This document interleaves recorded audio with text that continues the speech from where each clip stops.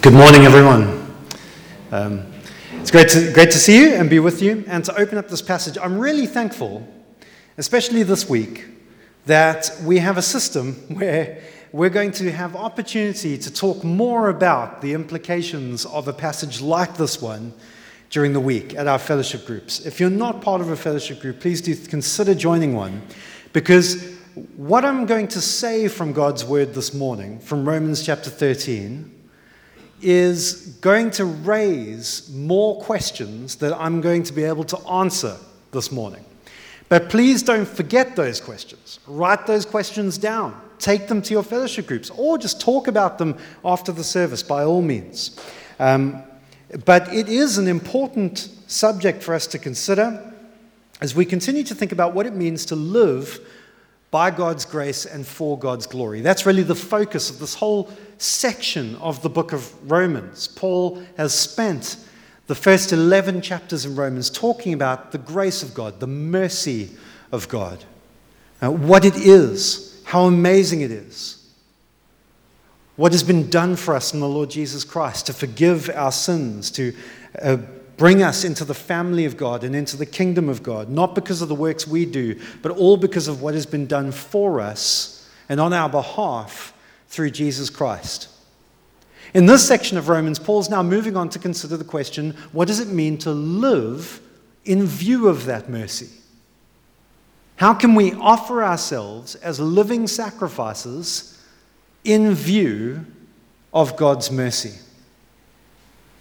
And some of the answers to that question, especially this week, are going to be sort of more obvious to us. But some of the answers to those questions are going to be more counterintuitive, less obvious, and sometimes challenging, sometimes unsettling.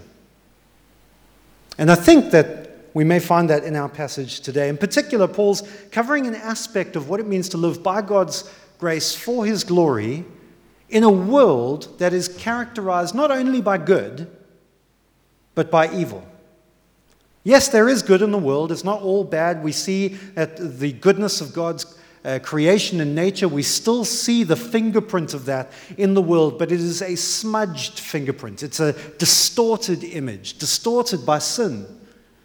And so this world is characterized by evil. Every time we look to see good, there is a taint or an overtone of evil. The world isn't as bad as it could be, but everything is touched by it. And so Paul's saying, well, how do we live lives by God's grace for his glory in a world like that? Not just here with each other, that has its own challenges, but what about out there? How do we do that in a world that is tainted by evil? And if you look at just the verse before chapter 13, it sort of introduces what he's going to say in chapter 13. How do you live in an evil world? Well, do not be overcome by evil, but overcome evil with good. Do not be overcome evil, but overcome evil with good. In other words, don't be overcome by it. Don't succumb to it. Don't give in to it. Don't let it defeat you. But at the same time, don't try and fight fire with fire when it comes to evil. Don't fight evil with evil. Don't use the same tactics and methods that the world will use against you. Don't use that back against the world. Don't fight evil with evil. Vengeance with vengeance. Nastiness with nastiness. Instead, overcome evil with good. And that, I think, is really the idea that really unifies everything that Paul's saying in chapter 13. What does it mean to overcome evil with good? Here's the first thing, and it is surprising. The first thing that we do to overcome evil with good is to submit. Now, submission is difficult for us. For a number of levels, on a number of levels. It's difficult for us because of sin. Because we've seen that authority and the idea of submission has been so abused over the course of human history that it makes us weary of it. The idea of submission is dangerous. We've seen the dangers unfold, and sometimes dangerously close to home. So the sinful abuse of authority has made us weary of authority. But also, if we're honest, a part of the reason why the idea of submission is difficult for us isn't because of the sin out there, but because of the sin in here. The natural instinct to be the gods of our own lives. And I say natural, not because it's the way God made us, but because it has become part of our human nature ever since the fall. Ever since the fall of man, our instinct has been to say no to anyone or anything, even God, who has claimed authority over us, and say, I will live by the authority of my own life. If you think of what happened, that famous account in Genesis chapter 3 of the Garden of Eden, what was it that made Adam and Eve, our first parents, fall to sin? What was it? What was the temptation? Well, if you eat this fruit that you were told not to eat, you will become like him, knowing good and evil. The idea of children sound like they're having fun, don't they? If only we were, yeah, thank you, Dave. If only we were having as much fun. The idea that we would not be the gods of our own lives, the captain of our own fate, the master of our own soul, but yield that over, even to God, is something we find very, very difficult. Because of that thing, that impulse to reject God's authority over us, that's the root of where all sinfulness comes from. But it's also difficult for us because of our culture. In our culture today, perhaps for the same reasons, perhaps for different reasons, we're shutting more doors in an effort to conceal the noise. It's great to have children in the building, and it's, praise God, they're having a good time. Or not having a good time, I'm not sure. I don't know what the squeals are for. But I think our culture is particularly, that we live in a culture where the idea of submission, of one person to another, has become something of a dirty word. It's something of a dirty concept. We don't like it. We don't think it's appropriate or right. But that way of thinking about submission, and submission truly understood, biblically understood, because there are all sorts of caricatures of submission, that way of thinking about I'm not going to yield myself over to anybody else is not a Christian way of thinking. That's why we find submission difficult. Here's why submission is so important. If you read through the New Testament, you'll find an enormous bulk of time goes to teaching and explaining and encouraging the idea of submission. You don't only find that the focus of Romans 13 is to do with secular government, it's to do with the governing authorities over us, but you'll find the idea of submission not only in government, but you will find it in homes. You will find it in employer-employee contracts, slaves and masters. You will find it in wives and husbands. You will find it in churches with members and elders. You will find the idea of submission prevalent throughout the New Testament. It's not a side issue in our godliness. The New Testament devotes a surprising amount of time for us to encourage us and to help us to understand why the idea of submission is so central to our holiness in all sorts of walks of life. It's important, and the chief reason, there's so much to say on this, but the chief reason is it's important because it reflects the gospel. That's Paul's heart here. In view of God's mercy, submit yourself to the governing authorities. That's the whole impetus of this whole section. But I just want to take you to a slight cross-reference to show you how explicit this is. If you go to Paul's other writings, you will see the same idea linked back to the gospel. Submit because of the gospel. But I just want to take you to one cross-reference to another New Testament writer, the Apostle Peter, and in 1 Peter chapter 2, because Peter, I think, does a good job of making explicit what is implicit in Paul. And here's what he says.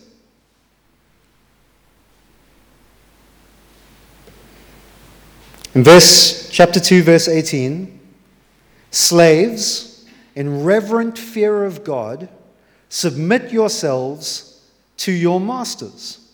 Now, I know that just by mentioning the word slaves, I'm opening something of a can of worms.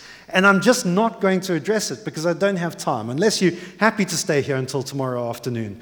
We won't be dealing with the issue. However, please don't jump to conclusions about slaves in the Bible. It's far more complicated and nuanced than you think. Slaves, in reverent fear of God, submit yourselves to your masters, not only to those who are good and considerate, but also to those who are harsh. For it is commendable if someone bears up under the pain of unjust suffering because they are conscious of God. But how is it to your credit if you receive a beating for doing wrong and endure it? But if you suffer for doing good and endure it, this is commendable before God. To this you were called. Now listen to this. So why submit yourself even if it brings suffering upon you, even when the person you are submitting to is unjust or harsh? Why do it? To this you were called because Christ suffered for you, leaving you an example that you should follow in his steps. He committed no sin, and no deceit was found in his mouth, and when they hurled insults at him, he did not retaliate. When he suffered, he made no threats. Instead, he entrusted himself to him who judges justly. He himself bore our sins in his body on the cross so that we might die to sins and live for righteousness. By his wounds you have been healed. For you were like sheep going astray, but now you have returned to the shepherd and overseer of your souls. If you look at what the New Testament teaches about submission, it always connects our submission to one another in varying degrees and circumstances to the motivation and the example supplied by the Lord Jesus himself. He submitted himself for us. We submit to each other for him. But that raises the obvious question, well, what is it? What is submission? And sometimes we have different ideas about this. We think that submission is sort of a sort of bemoaning or grumpy giving in because we have no other kind of option. But if you have another kind of option, you should take that. But that isn't what submission is. Submission is to acknowledge that every authority, every single authority placed over you in your life is placed there by God.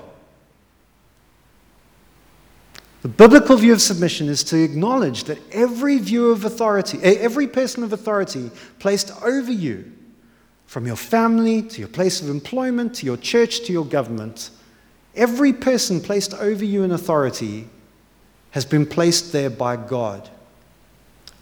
And that by yielding yourself to their authority, you're not submitting to them ultimately, but to God ultimately through them. They are the human agents of God's will. Let me give it to you in the Apostle Paul's own words. Let everyone be subject, chapter 13, verse 1, to the governing authorities, for there is no authority except that which God has established.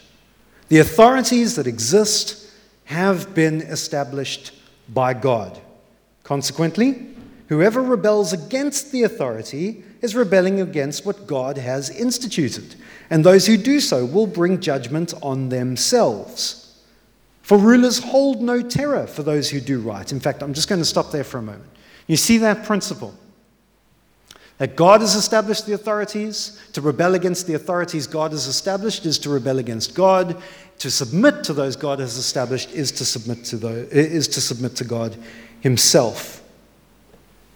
The reason why this is motivated by grace and has a view filled with God is because it understands that actually this world, though it may seem haphazard and random to us and filled with unexplainable injustices, to God there is a very clear picture emerging. And through what looks to us to be the chaos of this life, God is in fact at work to achieve all that he has planned and purposed to do. And God is always, as he always has done, used human agents to do it. And we were tested in this a little while ago when we were told that as churches we couldn't meet, couldn't gather together in person to worship God. And we were told things that sometimes didn't make any sense to us. Like, you're not allowed to sing, even though to this day we were never provided with any evidence that said singing spreaded the virus any faster than anything else. And we were already wearing masks. And so it made no sense that we couldn't sing, and yet we had to wear masks. And even if we weren't wearing masks, we wouldn't be able to sing. And if we were wearing masks, we wouldn't be able to sing. It made no difference. And this put us in conflict with the other biblical principles, like we should not give up meeting together. And it was a complicated issue. And one of the reasons why we took it so seriously is because of this. That actually, respecting authority is not just something we do because we're worried about what people will think of us or the effect it's going to have on our community, though that's a valid thing to think about. But actually because these authorities have been placed by God over us. And that it's part of our worship of God to submit ourselves to governing authorities.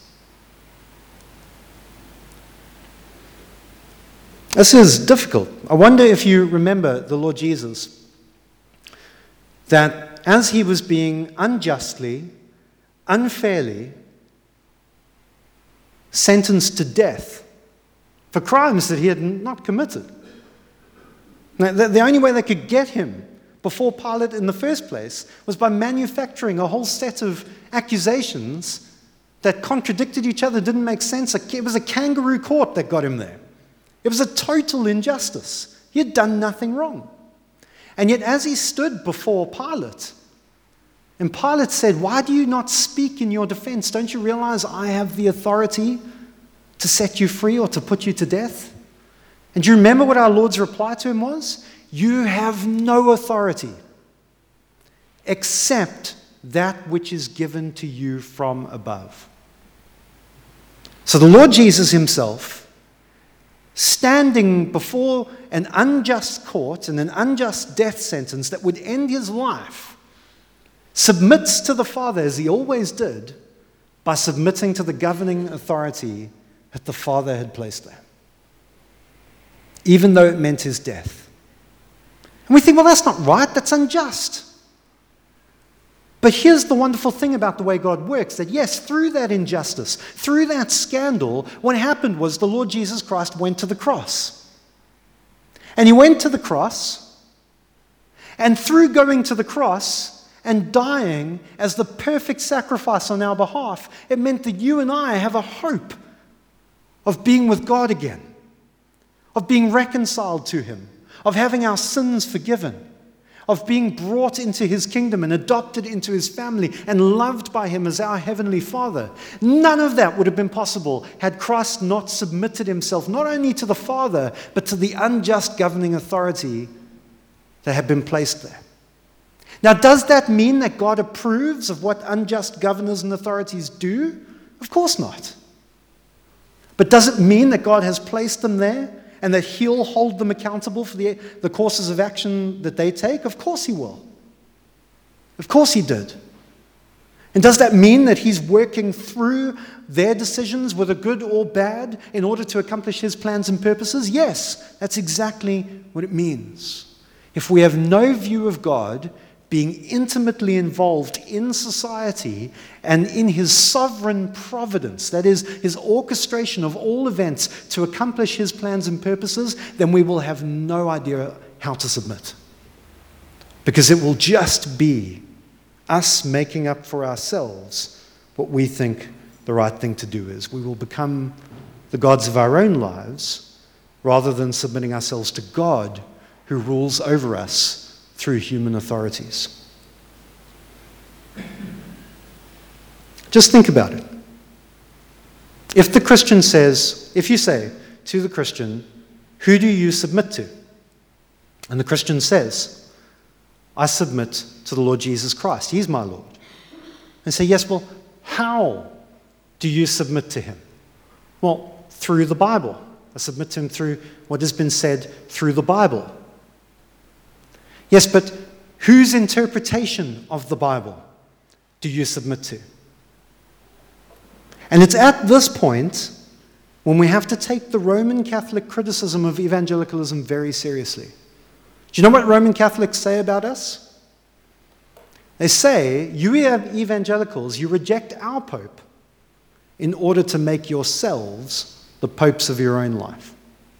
You reject his interpretation of Scripture in order to make your interpretation of Scripture the sole governing authority of your life. But that's not what we do as evangelicals.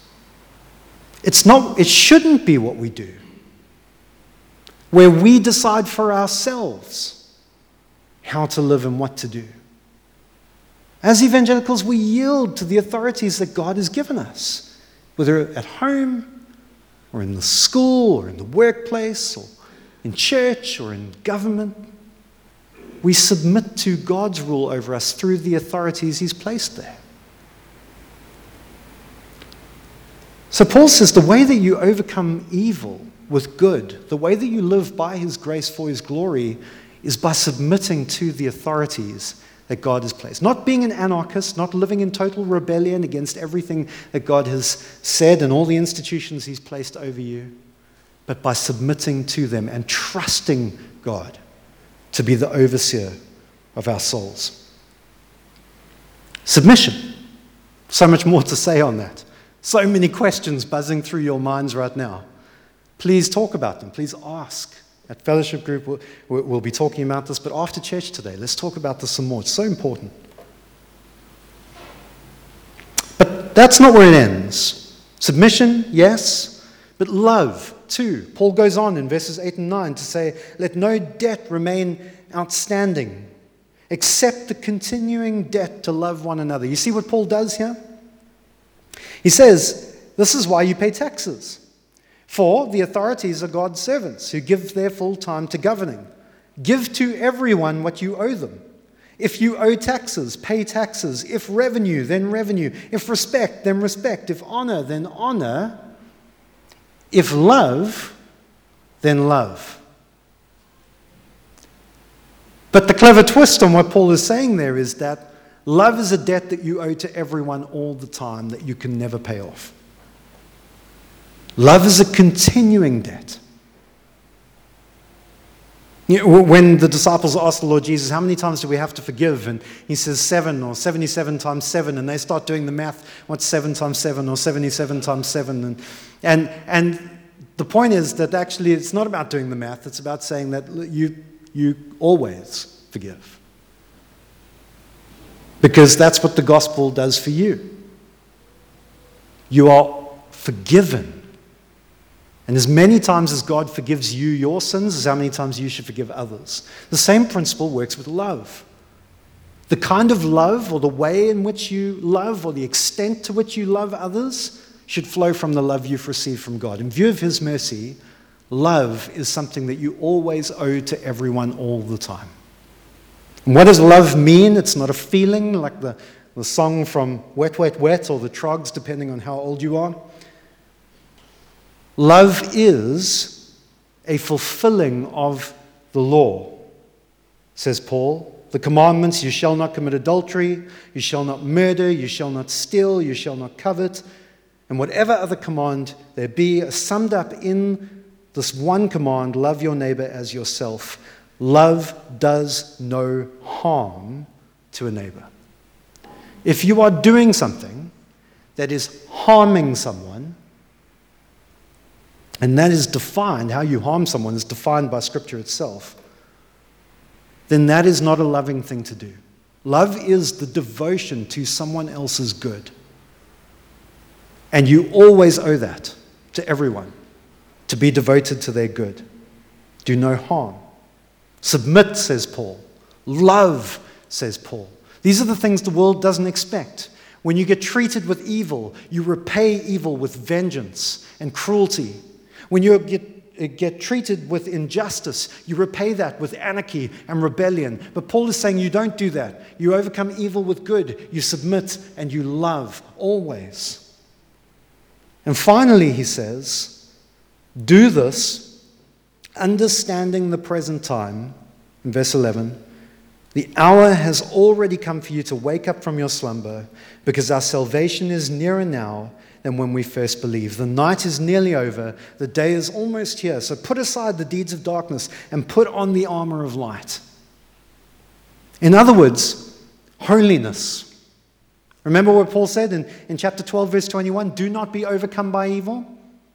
How do you make sure that you're not overcome by evil? You're not overcome by evil if you continue to resist it, to put off the deeds of darkness, to put on the armor of light, to do what is right in God's sight.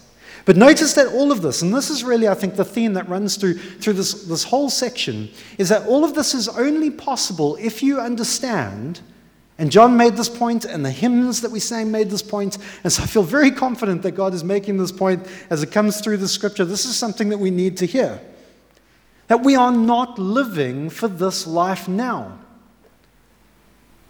We are living for the age to come. That's what it means to understand the present time. To understand the present time is to understand that the present time is fleeting. To understand that this isn't the end goal. It's not just that Christians believe that there's more to life. It's that we believe that the main thing is yet to come. This life is but a moment, a memory, a fleeting, insignificant moment compared to the spectrum of eternity. The main thing is to come. And so how on earth does the Christian continue to love those who are unloving towards them? Because we don't mind sacrificing this life, because the main thing is yet to come. How is it that the Christian is able to continually submit even when that means loss of comfort and dignity in this world now? Because we don't mind giving up this life now for the life that is to come. If the pandemic that we've just been through has taught us anything, is to remember our own mortality. We are all going to die. And either that means that you're going to lose your life, or it means that your life is only going to begin in earnest, in truth. It's not that this life doesn't matter in any sense, but it's not the main thing. It's not what we're waiting for. It's not what we're hoping for and yearning for. The night, this is nighttime. But we're like those who've woken up knowing that the morning star is already up, the day is coming. And so we're starting to live now as though the day is already here. It's not here yet, but it's almost here. And so we live like that. What kind of life best expresses the fact that we don't mind giving up this world for the world that is to come? What kind of life best expresses that we're living now for the world to come? It's by living by the values of that world now. So we put off the deeds of darkness. We put on the armor of light because this is what Christ has done for us. He's woken us up. Our eyes are open now to the fact that this world is not the main thing. We are not living for this age. We're living for the age to come.